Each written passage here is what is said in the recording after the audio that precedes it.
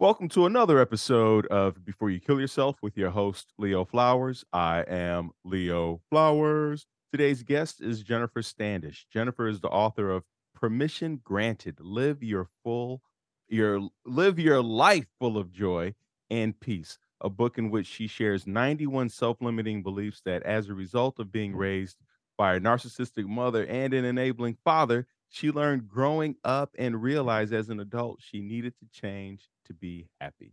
She is also the founder and president of Give Yourself Permission, which helps women create new rules for their lives so they can overcome limiting attitudes that prevent them from achieving career success and finding happiness. Welcome to the podcast, Jennifer.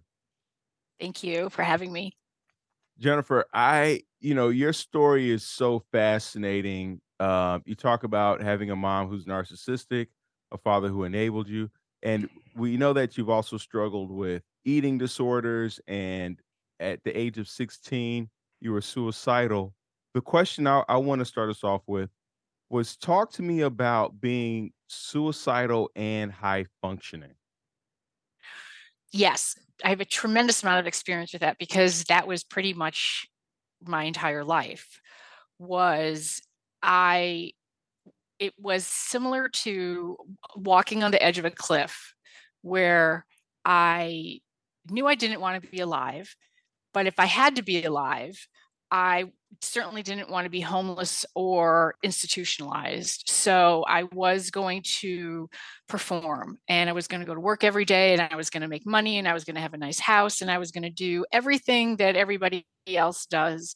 And I was going to appear normal because I didn't want to tip anybody off, certainly what was going on in my head. And so I just played the game really well and knew that at some point in time something was going to send me over. Or really what kept me alive was I was just searching for a way to kill myself that didn't involve any pain and was guaranteed to work, and that was pretty difficult. But so yeah, so I'm sure I'm like a lot of people where I played the game really, really well, and people would have been shocked if I had been successful because they would have been, just like many of the high profile suicides lately. It's like, oh, there were no signs. Well, there are no signs because people like me, we don't want help. We weren't dropping signs. We wanted to stay under. I wanted to stay undercover. I didn't want help from anyone. I didn't want anyone to interrupt my plans. I had already decided that I wanted to die, and death and life after death was better than what it was here. And so I just played the game really well and was just trying to figure out a way to do it in such a way that wasn't painful and was guaranteed to work. So, talk to me about what is contributing to that. Talk to me about, I mean, at 16 to want to end your life, what were you experiencing up to that point? Well, I was raised, my mother, I cannot diagnose her, but she had strong narcissistic tendencies, and my father enabled her, which is the case. You never have two narcissists that hook up. You always have a narcissist and an enabler. And then I had an older sister and a younger sister who, in order to survive, turned against me. So that was one part of the problem. The other problem was I was my mother's enemy because I threatened her status as princess. And so her goal in life was to just annihilate me. And so not only living with a narcissist, but I was then the narcissist's enemy. And so by the time I was 16, I was a mess. I had two eating disorders and wanted to kill myself because I had been told I was dumb, like brain damaged level dumb, would not go to college, would always need support. I was thwarted. I did not belong in the family. I was the problem. I was the black sheep. And in fact, I was probably the healthiest one because I was the one that was, screaming out in pain. And I had no options. There was no place for me to go. I had no allies. I was all alone, and the anxiety was through the roof. So, yeah, it was pretty bad. So you talked about being the black sheep, and that stood out to me because I was talking to a friend who was the complete opposite of the rest of her family, and I was like, "Oh, you're kind of like the black sheep," and she was like, "More like the outlier," and I like that reframing because for a lot of us, we do feel like the black sheep. We feel like we've been ostracized, like we don't belong. They're trying to kick us out. When you talk about your mom being a narcissist or having narcissistic tendencies, right? Can Mhm. you define what that is? Because a lot of people still don't understand what that looks like. And what does an enabler look like? Well, for in my situation, my mother was in constant competition with me. So anytime I achieved something, it was cut down, and she had to either squash it or minimize the achievement. Because I was raised to believe I was dumb, I performed very poorly in school, barely passed, you know, K through 12, and I was always the problem child. I was always the child that I was the crazy dumb one. I was the one that always ruined things. There's no, when you're raised by a narcissist, you don't go through the traditional child developmental stages. Your entire focus, you just become incredibly codependent on just your focus is, how do I make this one person happy? And so I did not grow up knowing what I liked and didn't like, what I thought, what I wanted. I had no moral code. The entire focus on the family was keeping this one person happy, and she was volatile. So the hypervigilance was extreme, the anxiety was extreme. And my father, in many ways, was one of the children, because he too was trying to make that one person happy and make that one person who was who, and it was impossible. So we were it it it's we're children of narcissists are just robbed of their childhood. And so what ends up happening is I grew up, graduated from college, and was just really just a shell of a human being, because I had no sense of self. I had no and I had no self-esteem, and we just really, suffer. So the father, never stuck up for us, never defended us. He was always trying to minimize and placate the volatile narcissist. And so, in thinking back about all of the, you know, things that were done, I mean, it was, and in my book, I talk about one of the things that we that I had to learn to do was, you're allowed to flush the toilet at night, because I can remember as a tiny child accidentally flushing the toilet at night and waking her up and her running in the bathroom. And I knew as soon as I did it, I just stood there in fear. And we're talking a little tiny child in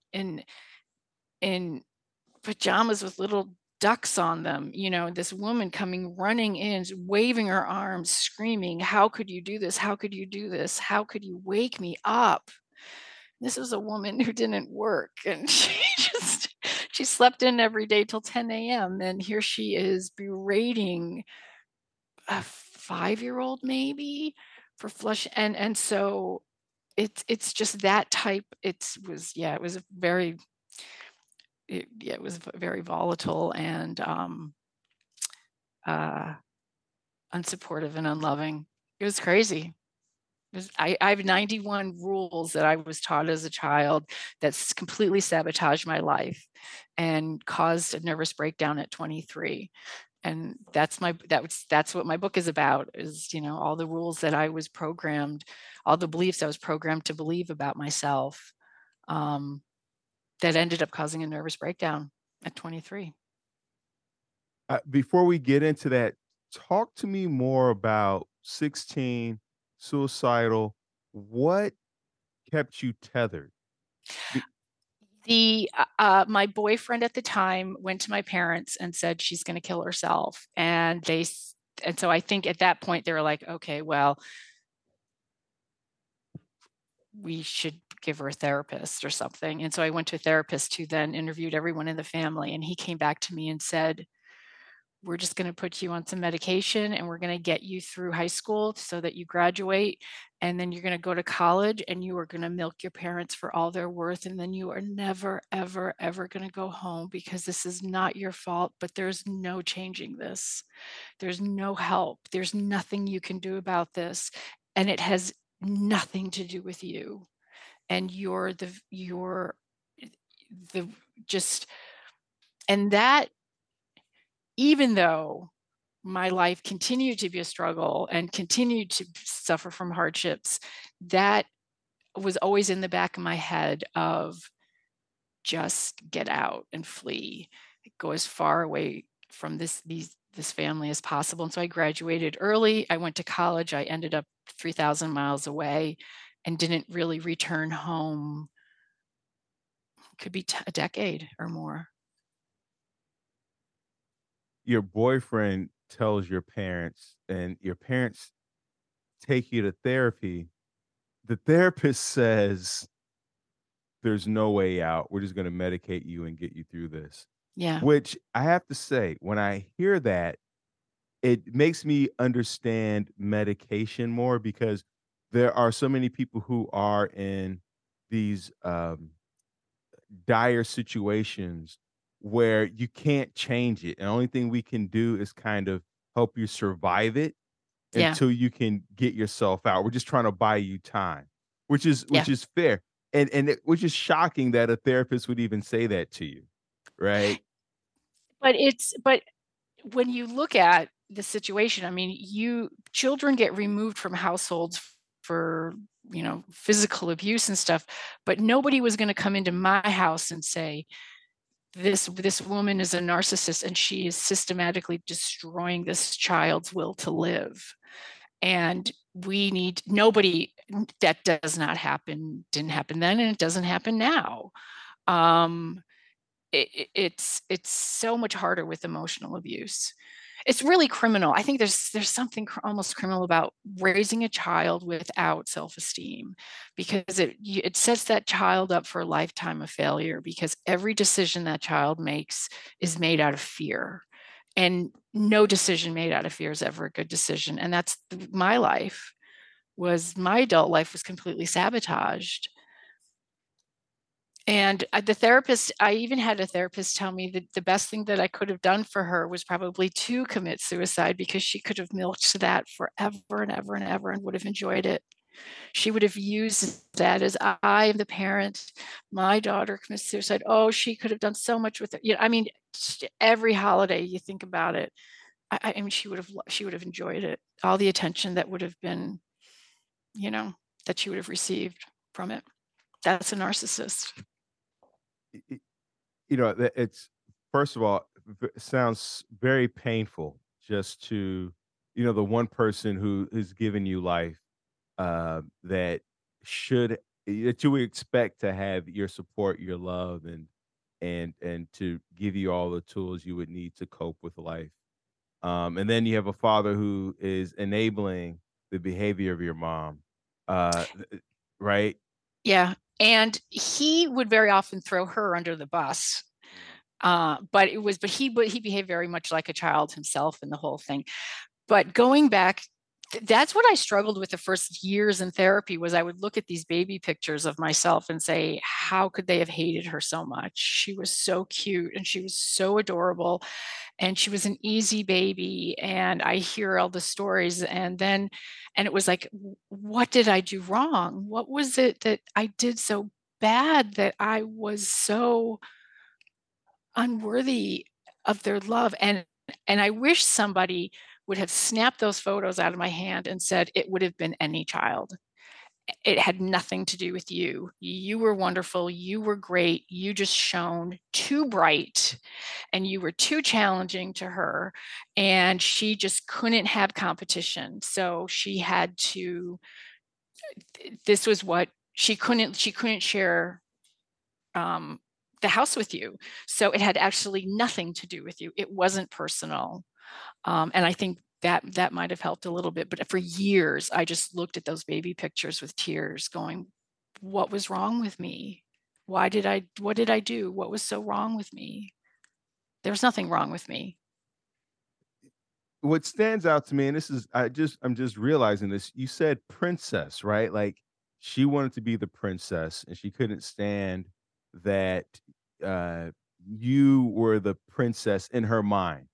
And it was interesting that you chose princess and not queen. I would think that they would want to be the queen, but she would want to be the princess. Oh, it could be both. It could be one or the other. She could be queen. Yeah, I was just a threat to her. She just needed the world to revolve around her and receive all of the attention. And so when she was, when she realized, probably when I was about 2.5, that I was this charismatic, fun, happy, giggly kind of baby that people, I was a kind of baby that made people want to have babies. And then it was like, whoa, wait a minute. No, we don't want the attention to be directed to this child. We want it to be directed to me.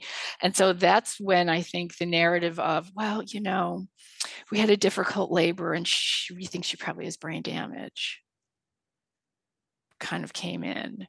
And, well, she's not.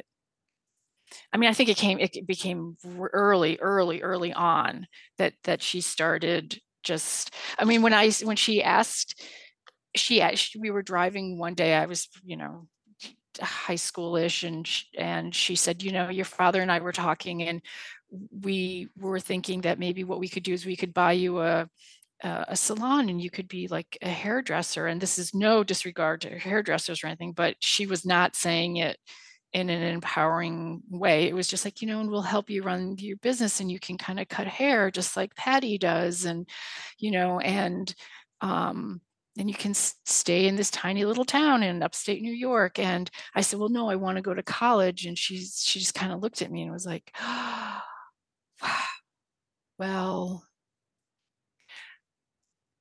there's got to be a place that will take you. I mean, we'll find a place. There's got to be one place. I mean, there's got to be some college that will take you. Like, yeah, I mean, there's got to be one. Yeah. so, so it was just like, really, this is what and then, but when I got to college, I got straight A's. And how was that kind of, that's kind of interesting. How did I get it? Was a straight A college student, yet I barely passed K through 12. And it was the hypervigilance, it was the anxiety, it was the belief that I was dumb and wouldn't amount to anything. So why try? The you talked about the eating disorders earlier on Yeah. and going to therapy. It sounded like you were in therapy for a while. What else did the therapist say to you? What tools, what reframes? Like I would assume that there were things that he said to you, wanted you to do, helped you to cope with besides the medication. Well, the therapist in high school didn't last long. But but what happened was I was bulimic, and which is a control. It's a control, and I was also raised to believe that if I wasn't thin, no one would love me. So there was this intense pressure to be very thin. And so it was when I got to college that the bulimia became really problematic. And but it really wasn't addressed in high school. It was, and in fact, my thinness and was, well, when she did find out that I was bulimic in high school, she told me to stop eating her food if I was just going to throw it up. And that was her. That was the one acknowledgement of my bulimia in high school. But then when I got to college, it got really bad, and I ended up, needing some professional help. But by that time, I was out of the house and uh, was kind of unraveling in a different way. Which is fascinating because, you're getting straight A's and still struggling with the eating disorder, Oh yes, right? yes, and I graduate from college, and I get the eating disorder under wraps somehow. I don't know how. And I graduate from college and I become a marketing researcher in the advertising industry because I think it sounds smart. And I do fairly well for a year or two, but once I reach a level where I'm expected to have opinions. Now, mind you, I'm a shell of a human being. I have no opinions. I just mirror other people around me. I had a nervous breakdown, and because I had such severe imposter syndrome. It was like I couldn't handle. I couldn't do it. I couldn't fake it anymore. And so I had a nervous breakdown, and I ended up in having to leave advertising, and I sold sodas and juice at a strip club on Sunset Boulevard just to pay for my therapy. And I was in individual therapy and group therapy. And I walked into my therapist's office and said, "There's two things I know about myself, is I like pizza and I'm blonde, and that's it." And he goes, "Well, we'll start from there." But I knew nothing about myself. I didn't know what I liked, what I didn't like, my goals. I had no moral code. I just sat in a room and just was like, "Are we pro-choice? Are we pro-life? Republican? Like, what are we? What's like?" I had no idea who I was, what I wanted. And I think that's very common when you're raised by a narcissist, is you just. But what happened was I spent the next 20 years building the foundation upon which I could build a wonderful life, which took me from like 28 or 25 to 45, which is the 20 years that it takes a human being to become an adult. I had to do that all on my own while suffering from depression and supporting myself somehow. And it was a rough road. So I had panic attacks. I made a ton of mistakes, so many mistakes. Um, it, yeah, none of it was easy. None of it was easy. Talk to me about dating a little bit. And the reason why I'm asking is I would imagine having, being raised in a household you were raised, because it wasn't, because we were talking about your mom, your dad, and then also your siblings, right? And feeling like you don't have a place to go. How how did you show up in relationships, and what's been your experience like with that up to this point? Younger, I was a walking false advertisement. I just did exactly what they wanted. So, so I liked somebody, they liked me. Well, a lot of it was, and I talked about this in the book, was I dated people who liked me. So it was very much like a gym class. It was like, "Oh, you picked me? Okay, I'll like you." And I dated a lot of really wonderful men who I had either nothing in common with, or no chemistry with, or were just bad picks. And I just molded myself into what I thought was going to get me love. And, fast forward months, years down the road, I just was in this relationship that was not authentic to what I needed and what I wanted. And I would end up leaving, and then it would start all over again. And so it took me until my mid 40s to really uh,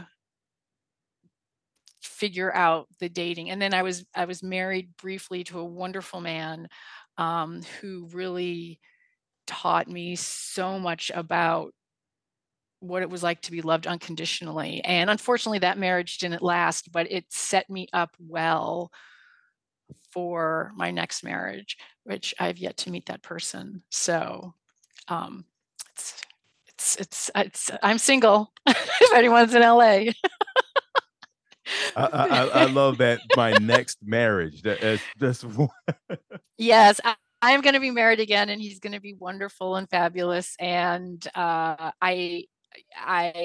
and thank God for my first husband because he was wonderful, and he set the bar very high, and I am I am actively looking for my next husband. I don't know where he's gonna come from, but, I'm delighted to meet him when I do. I would imagine that growing up with so much volatility, and explosiveness, and the whole hypervigilance, that there's a buildup of like resentment or anger or rage. How do you manage those emotions if they are there for you presently? I don't have that. I do in relationships. I'm not somebody who yells, and I don't want to be yelled at. So that is something that I will actively avoid. But I am right now really grateful for everything that happened to me because it enables me to help other women who are in similar spots. Because I can help somebody who tried to commit suicide or lives with severe depression, imposter syndrome, anxiety, low self esteem, codependence. I mean, I can help all of these women live um, with less anxiety and find peace and joy, whether it's a new career or it's just finding joy in the current life. So if you look at all of those years, I'm really grateful because I kind of went from a hot mess to a healer. And I say in my book, I love my family. I'm not in contact with my family. I divorced them years ago. Um, but I will say, my biological family, I love their souls, and I know we will meet again and we will be fine. But who they are and how they manifest in this world right now, I cannot have them in my life, but I love their souls, and we're going to be fine. And so there isn't any rage or resentment. I love that. And so, tying into the whole joy, what are some of the daily habits if practiced daily that can help a person dramatically change their life for the better? Sure. So I definitely work on uncovering the self-limiting beliefs that you're programmed to have. And I believe everybody, for the first 7 years of our lives, everything that we see, touch, taught, whatever, it goes straight into our brain. There's no filter. It's just like you're being hypnotized. And so that becomes our programming. So I think doing a deep dive into what are you programmed to do, because our subconscious runs our life 95% of the time. We're completely unaware of the decisions that our subconscious is making for us. So if you want happiness and peace, you need to take control over your mind and your mindset and your programming, because you can change it. And so that to me is like, do a deep dive into what you were programmed, your original programming, and you can actively change it, and you will change your life, because life is an inside job, right? You've got to change the inside before you change the outside.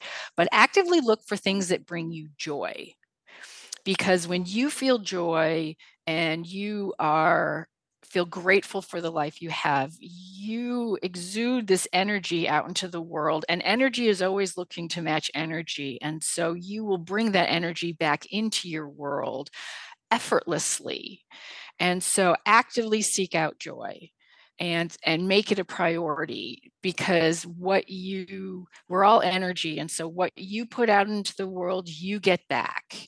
And being grateful and experiencing joy is where we vibrate the highest, and we could all use more joy. Also be very aware of your emotions and how you're feeling, and Jen, keeping I'm track sorry, of. Jen, before we get into that second part, can you Oh talk to yeah. me about what that looks like seeking out joy? Because I can imagine so many people who are so used to being melancholic or in a place of despair, that ability to recognize joy may have atrophied. So Can you give us some examples of what that would look like? Sure. Sure. So part of it is being aware of what you are feeling. So that way, when you may perhaps stumble upon joy, you actually recognize it for what it is. So one of the things that I do is I get out of my house every single day. I force myself because I'm an introvert. I self isolate. So I force myself to get outside and do something every day, even if it's just wandering the grocery store. I need to be around people. I need to be around their energy. So get out of the house and take a walk, hug a tree, lay in the grass. Um, and then, and if you don't know what brings you joy, go out and experiment. Get on meetup.com or something and just participate in one activity that you may not like, or you may. And so I have found that I love to sail.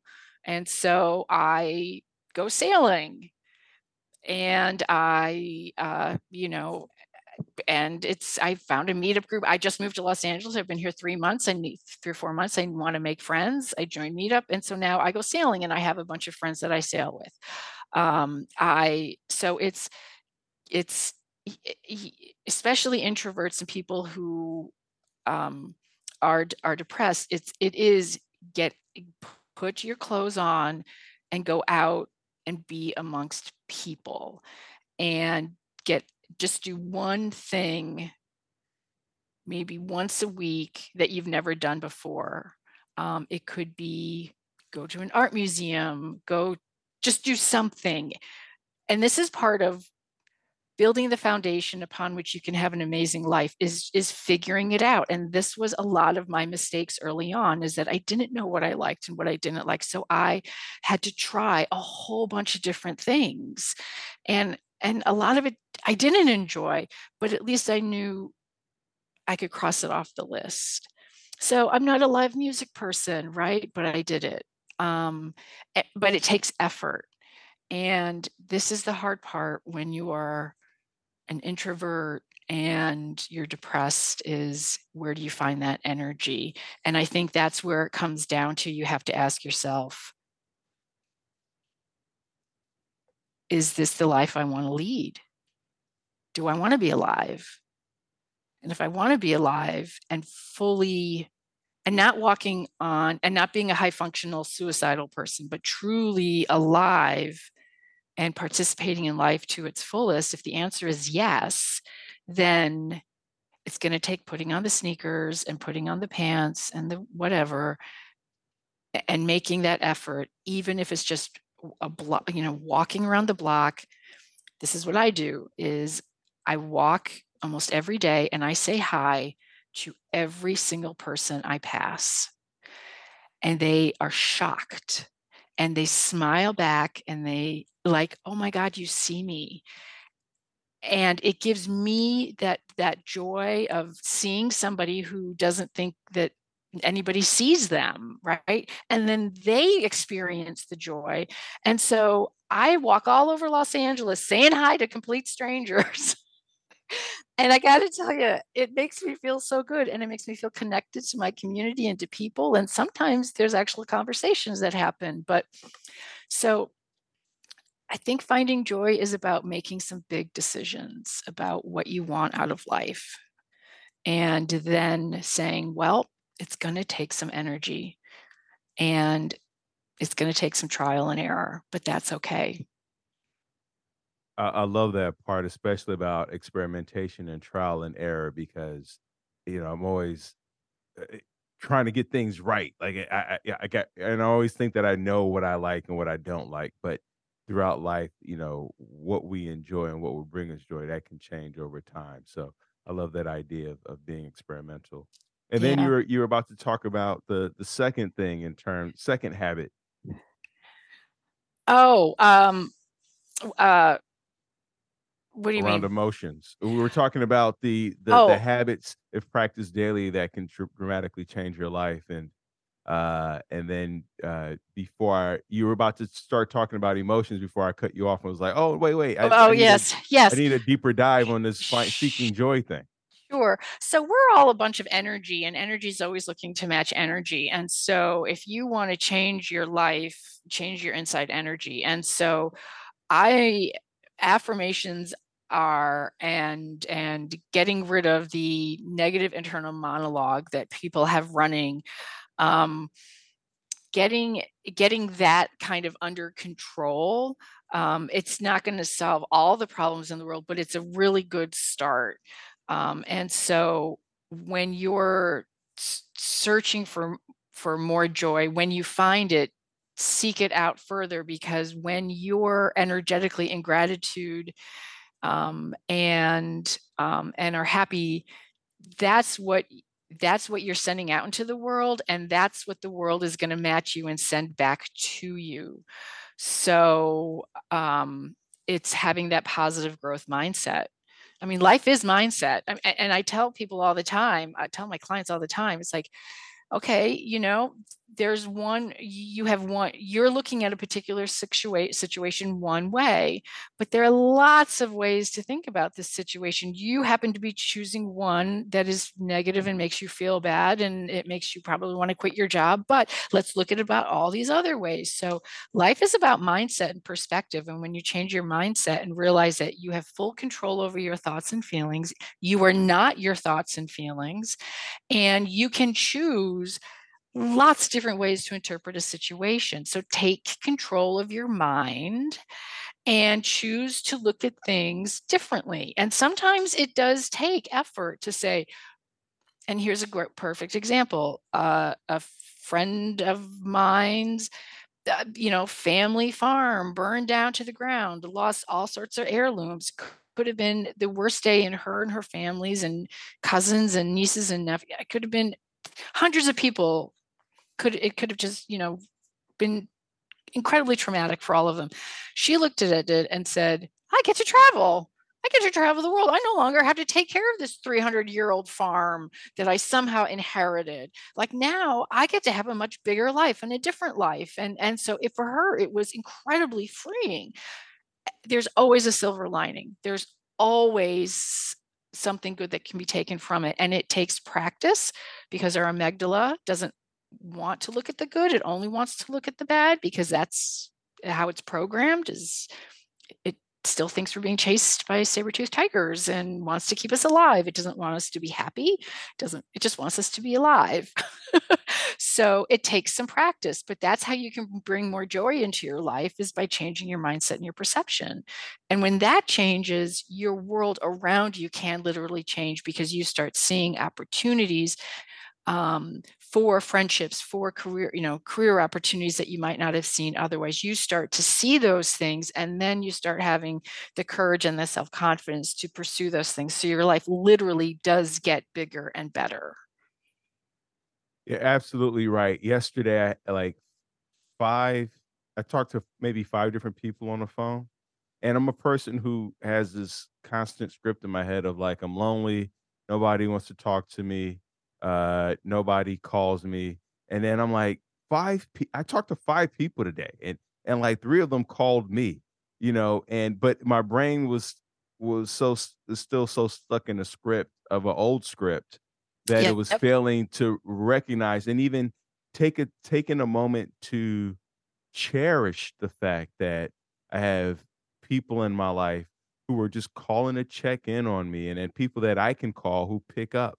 But I wanted to go right back to the old mode. So you're right. Like, mindset's such a big part of it, because even when life is handing you joy and happiness, uh, we may not recognize it. We might walk right past it, and then it's just so that we can keep our script running.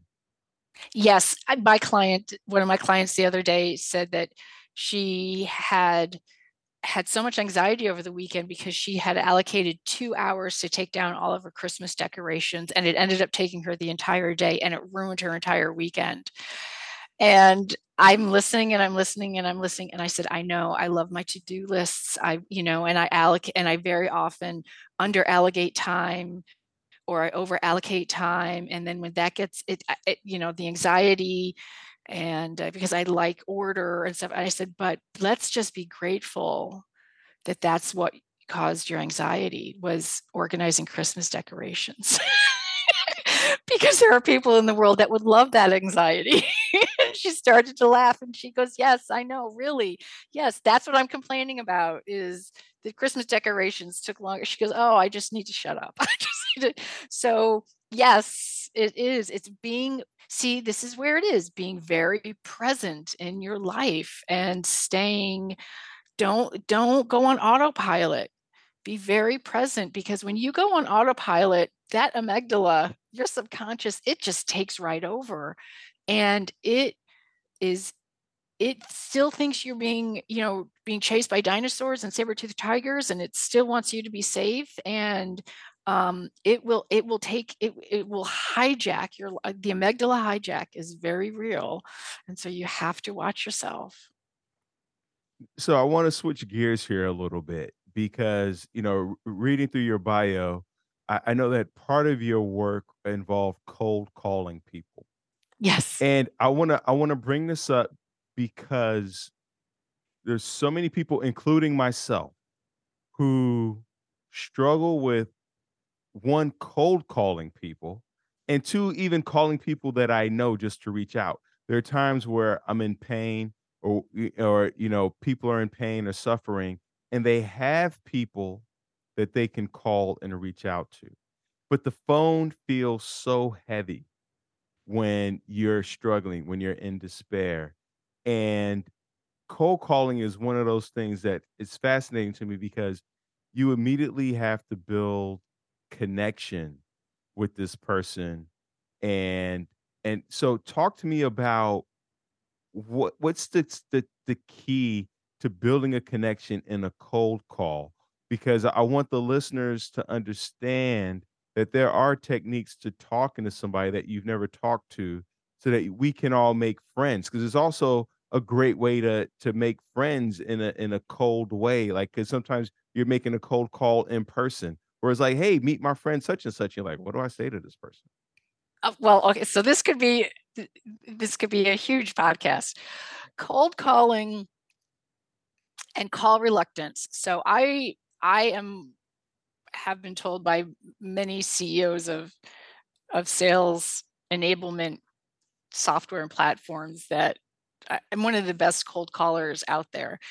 And I learned it because I ended up in one of my jobs. I was a sales consultant, marketing. I worked for a marketing consulting firm, and it was my job. I am naturally just very, very good at it. And so part of it is mindset, is believing that you have every right to call a person during business hours to discuss business. You're not calling anyone at home, you're not bothering anybody. This is how business gets done. So you have every right to call them. You've done your homework. You're making sure that you're not calling people with whom your goods and services are irrelevant. So and you're calling to help. And this means that you believe in what you're calling about, you are passionate about what you're calling about, and if you're calling to help and you're just wanting to introduce yourself, then all you're asking for is time. You're not asking for a business decision. And so if you call and are authentic and have integrity and you want to help, that is going to communicate, like they're going to know, there's something about that energy that gets transmitted over the phone that you're going to sound different. And if you're calling the right person and saying the right thing and asking for time, then they would be remiss in their professional responsibility to the company they work for to not give you the time. Like, they should give you time, even if it's 10 minutes. And if you say, I would like to just introduce myself, I only need 10 to 15 minutes whenever it's convenient. Well, you're asking whenever it's convenient. So really, so to me, it goes back to mindset. You are allowed to call people. People take calls. People like getting cold calls. They understand that this is how business is done. They just want the cold caller to be responsible. They don't want to be called for things that have nothing to do with their business. So, just if you're so it's a lot of it is just respecting the other person's time and doing your homework. And now, So I still teach people how to cold call. I still help people with call reluctance because a lot of my clients come to me, um, and cold calling, call reluctance is very complicated. And it inevitably all goes back to childhood because, don't interrupt. Well, what is a cold call? Is an interrupted. Don't be a pest. Well, a lot of people think cold calls are pests, right? Don't speak until you're spoken to. Then there's this hierarchy of a lot of people are calling people that are older than them. So then there's this, they don't feel as if they're an expert. They don't feel as if they can, talk to somebody who's older than them. And so there's just all these psychological hurdles that they have to get over. But it's all mindset. It's all core beliefs. If you believe in what you're calling about, right? So anyway, I do help people with call reluctance. Now, reaching out and calling friends. What I find very helpful is how many think about, like, you would take a cold call from a friend who needed to connect.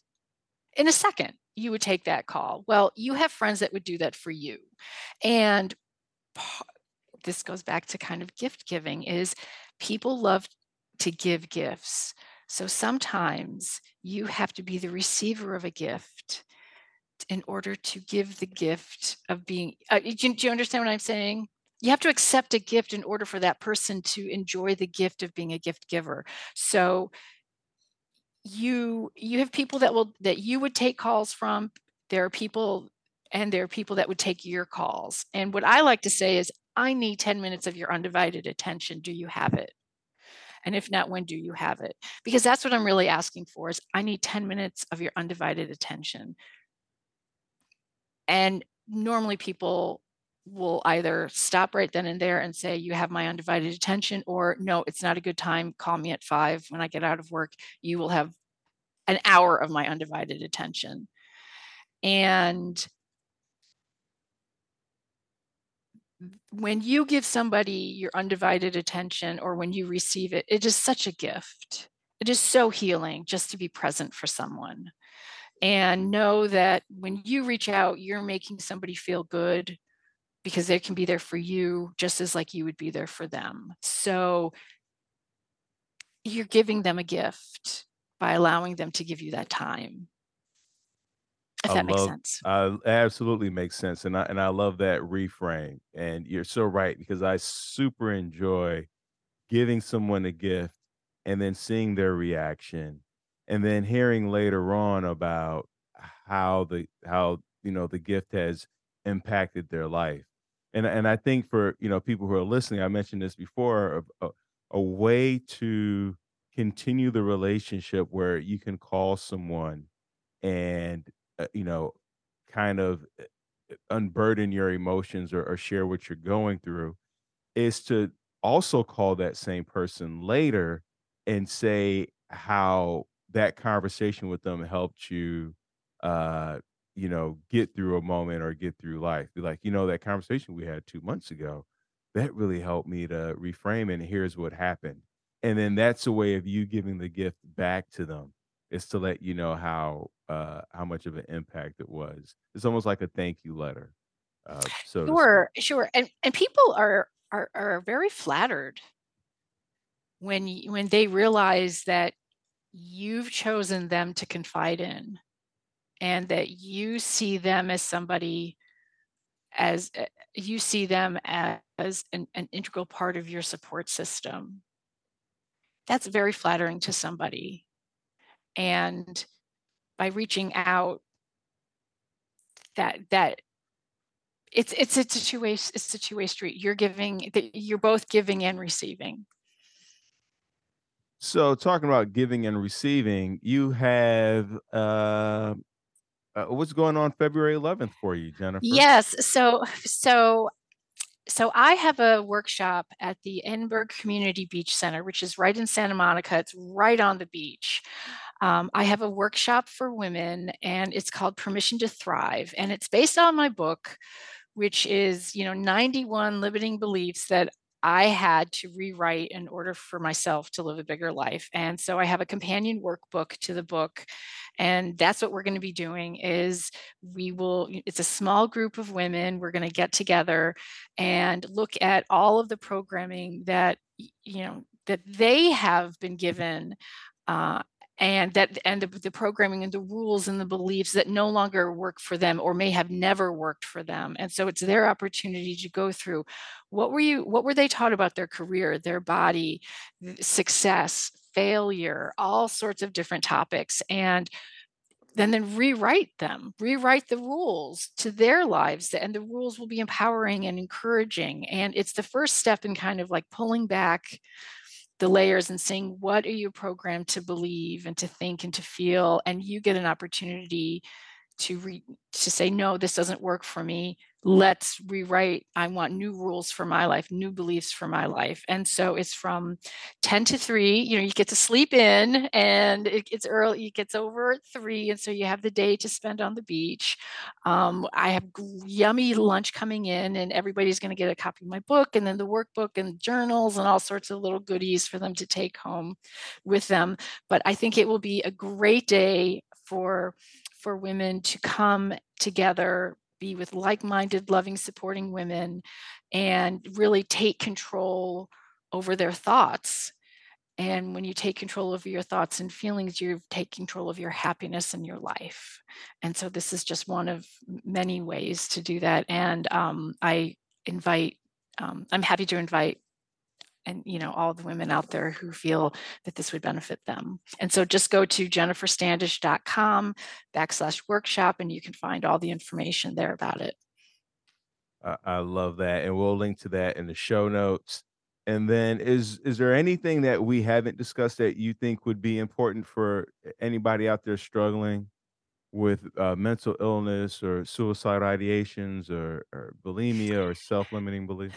Yeah, well, I want to just talk to any of your listeners out there um, who are suicidal. So I tried to commit suicide a few years ago, and it was a disaster. Everything that could have gone wrong went wrong. And there's a comedy sketch in there somewhere. I just have to hook up with the right comedian to write it, because it literally was a Laurel and Hardy.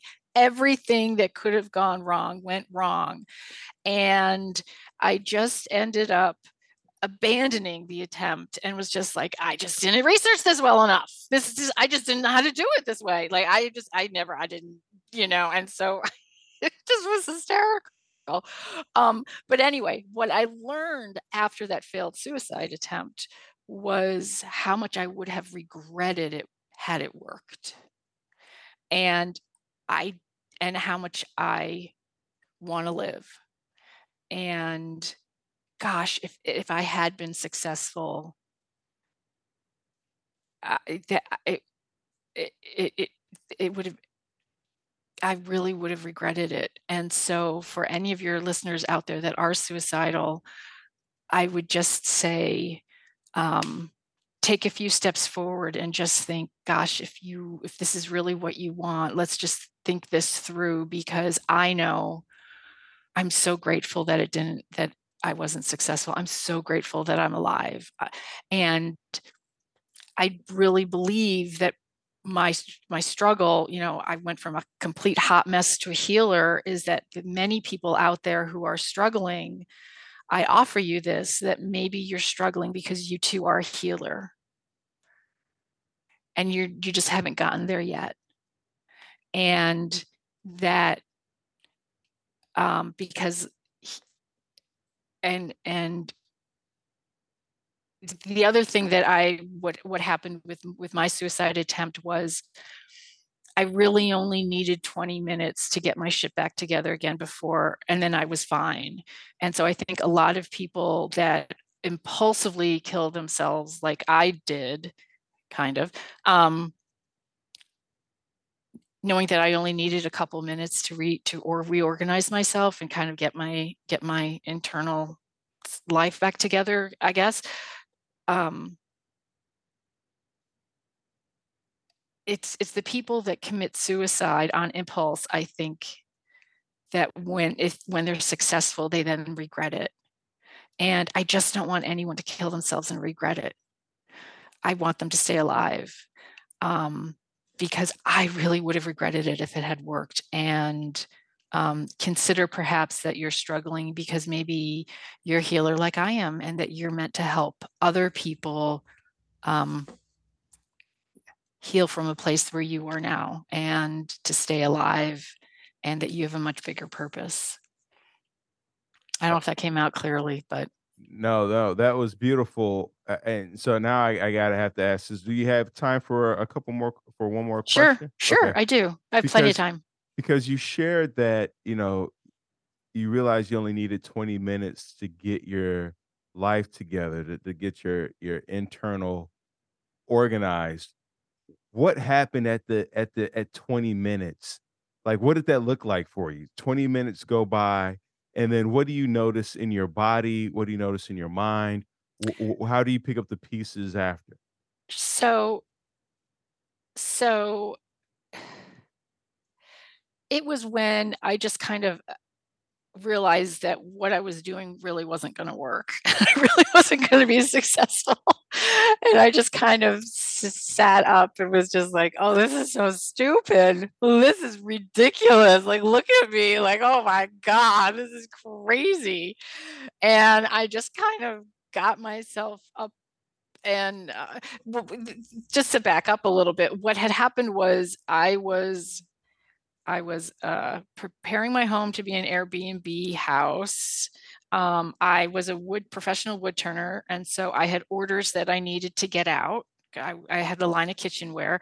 I had just started my sales consulting company, and a roommate had just left unexpectedly, and so there was tremendous financial pressure. And so I was under so much stress. And what happened was I was in my barn working on my wood turning, and I had one item left. And then I was going to go up, pack it up, and mail it out. And then I was going to be free for the weekend to work on my house to prepare it for Airbnb. And the thing exploded on the lathe. And that was it. I was done. I could not, I had no coping mechanisms. And every cell in my body just said, Jen, no more. I can't do this anymore. No more. Just end it. Like the level, like we cannot sustain this level of stress, please. And it really was, every cell in my body was saying, just end your life, please, begging me, begging me. We cannot, my heart, you have 4 more beats left, Jen. My lungs, we got 4 more breaths and we're out of here. Let's hit reset. We just cannot, this cannot continue. We need an out. And, and I tell people who have had somebody kill themselves that the level of pain that my body was in, and the overwhelming sense of this is the absolute right decision. There's no going back because I'm in so much pain. I have to end this. That I tell family members, like, your family member was not considering family and you and death. That's probably wasn't, there is no choice at that point. Like when you're in that much pain, you're not making decisions based on choices. You're just trying to just move forward. And the step forward is to end it. So nobody was choosing you over death. It was the enormity of the pain. I mean, when you reach that level, it's all encompassing. And I just looked at the hefty bags and just said, I'm just going to put this over my head and I'm going to tape it real tight and I'm just going to go to sleep and I'm going to die. Not ever having researched asphyxia. Like, it's the worst way to die. Talk about me, like, oh, it's awful. But at that moment, I was like, I really thought I was just going to fall asleep and die. And of course, that's not what happened at all. At all. But as I'm laying on the ground, waiting to fall asleep, I'm getting a little more annoyed with every breath, I'm like, ugh, I'm just getting so annoyed. Like, I just want a peaceful death. Like, why? Like, I'm taking control of my life. I just want to die. Well, oh, Jesus, I'm just so annoyed. And I'm getting annoyed. And this is what I'm getting annoyed by. Every time I inhale, the plastic touches my face. And I'm like, it's like Chinese water torture. And I'm just like, Jesus Christ, this is so annoying. And I'm trying to move my head so this thing doesn't touch my face. And I'm just, and I just can't figure it out. And I'm just getting more annoyed. And I just want this peaceful death. And I just don't understand. Like, I've had a life of struggle. And why can't at least my death should be, and I'm going on and on and on in my head. And I finally just pull some plastic up through the duct tape to give myself more room. And I'm like, oh, that's so nice. But now I just have this breeze that's come through and I've ruined the seal and I just destroyed this whole attempt. And so I just take it off my head and I just start to laugh. And I just like, oh my God, this was a mess. This was ridiculous. It was so ridiculous. but it was that, like, trying to do it and not it working and then being really annoyed at it not working. And then when I took it off, I was just like, I didn't research this well enough. What was I thinking? This was so stupid. And then I was fine. I just went up to the house and just went on with my life. And I never really wanted to kill myself again, ever. So annoyance saved your life. The plastic touching my face. The plastic, and I'm sure, and I'm laying there thinking, the suicide gods, they're looking down on me and they're looking at her going, bitch, you're upset about plastic touching your face and you want us to take your life? No, you are staying right where you are. Because that's such a baby. You're being such a baby. Oh, the plastic touches your face. Oh, the plastic, it's going through my it was so ridiculous. So ridiculous. It reminds me of a man called Ooh, like by Frederick Bachman. Tom Hanks is in a movie with him right now, and he's like constantly trying to end his life, and like is just gets frustrated by so many things and trying to end his life that I don't want to ruin it for anybody, Oh but yeah. it's Well, just a comedy of errors. oh, so there's my movie, because for me, one of the things that I learned early on in this life of suicidal depression is that I have such a strong life force. Now, that doesn't mean I wanted to live, but I had such a strong life force that I couldn't harm myself. And, as I had a workshop, there's plenty of tools in there, but I could not inflict pain on myself. And that is something that kept me alive, which is why I was looking for a way that involved no pain, but was guaranteed to work. And there are no ways. But yes, and I couldn't have jumped off a bridge. I couldn't have jumped off a building. I couldn't have shot myself. There was no stabbing involved. There was nothing, nothing. And so what I ended up doing for a long time was I would just put myself in dangerous situations where I would just stand too close to the curb and just think, well, if somebody shoved me, if I got pushed out into the street and got hit by a taxi, woo. So I figured I would just die by quote unquote accident. I was living in New York through much of this. And so I'd ride the subway and I'd be looking at the subway thinking, looking down the tunnel, looking for the subway coming, thinking anyone could push me now. This would be a good time, but nobody did. Or I would go for long walks in the middle of the night or late at night thinking I could just get hit by a car and it would be an accident. It would look like an accident, or I would get very sick and not go to the hospital and figure I would just die at home because I knew I couldn't hurt myself. And I think that's a lot of what a lot of people out there do who are like me, who you just have it's very hard to hurt yourself, very hard to inflict harm on yourself.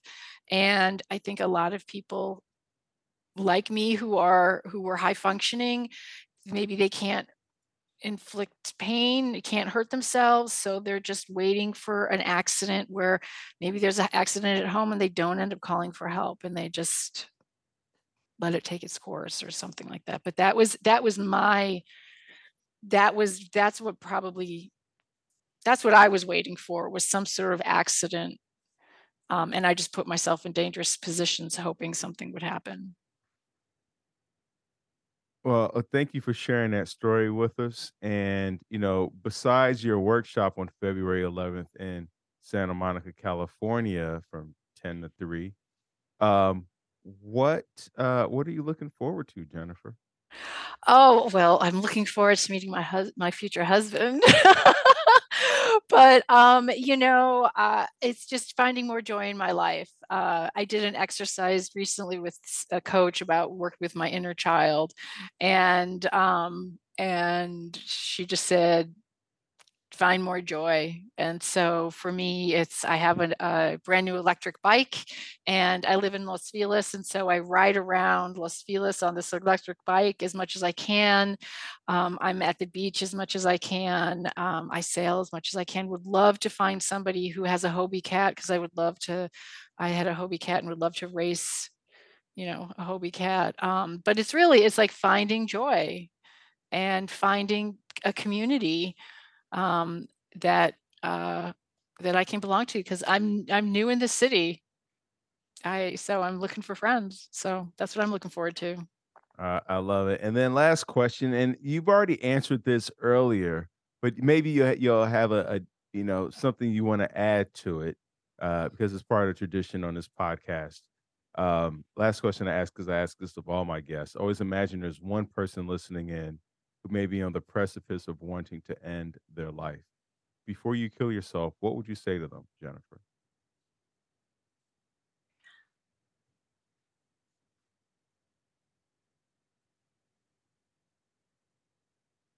Oh, this is so hard.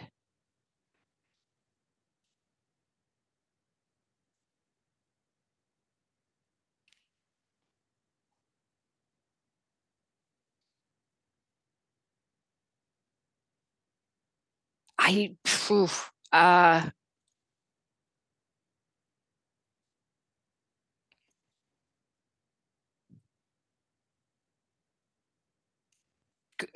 don't know. I don't know. This is it's a really hard. It's because so much depends upon the situation that the person finds themselves in. But I guess I would just say,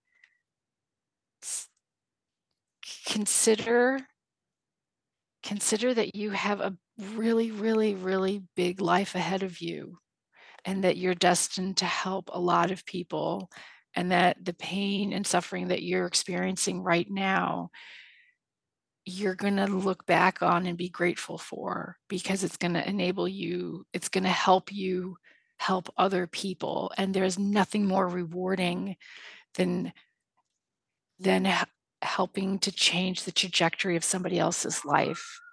And that, consider for a second that you have a much bigger life to live, and it involves healing other people, and it would be a tragedy if you weren't there to do it. I love that. Think about how your pain can be used to help other people deal with theirs. Yeah. Thank you so much, Jennifer. Thank you so much, listeners, for tuning in. Remember, this podcast is not a substitute for you going to get help, for you calling the new 988 number or any of the international phone numbers that are listed in all the show notes. You can talk, you can chat, you can text, call anybody, call a friend, call an enemy, call customer service. Somebody's willing to listen to you. But do not suffer in silence. You can go to thrivewithleo.com for one-on-one coaching with yours truly. Let's get to tomorrow together. Thank you so much, Jennifer. Thank you. God bless.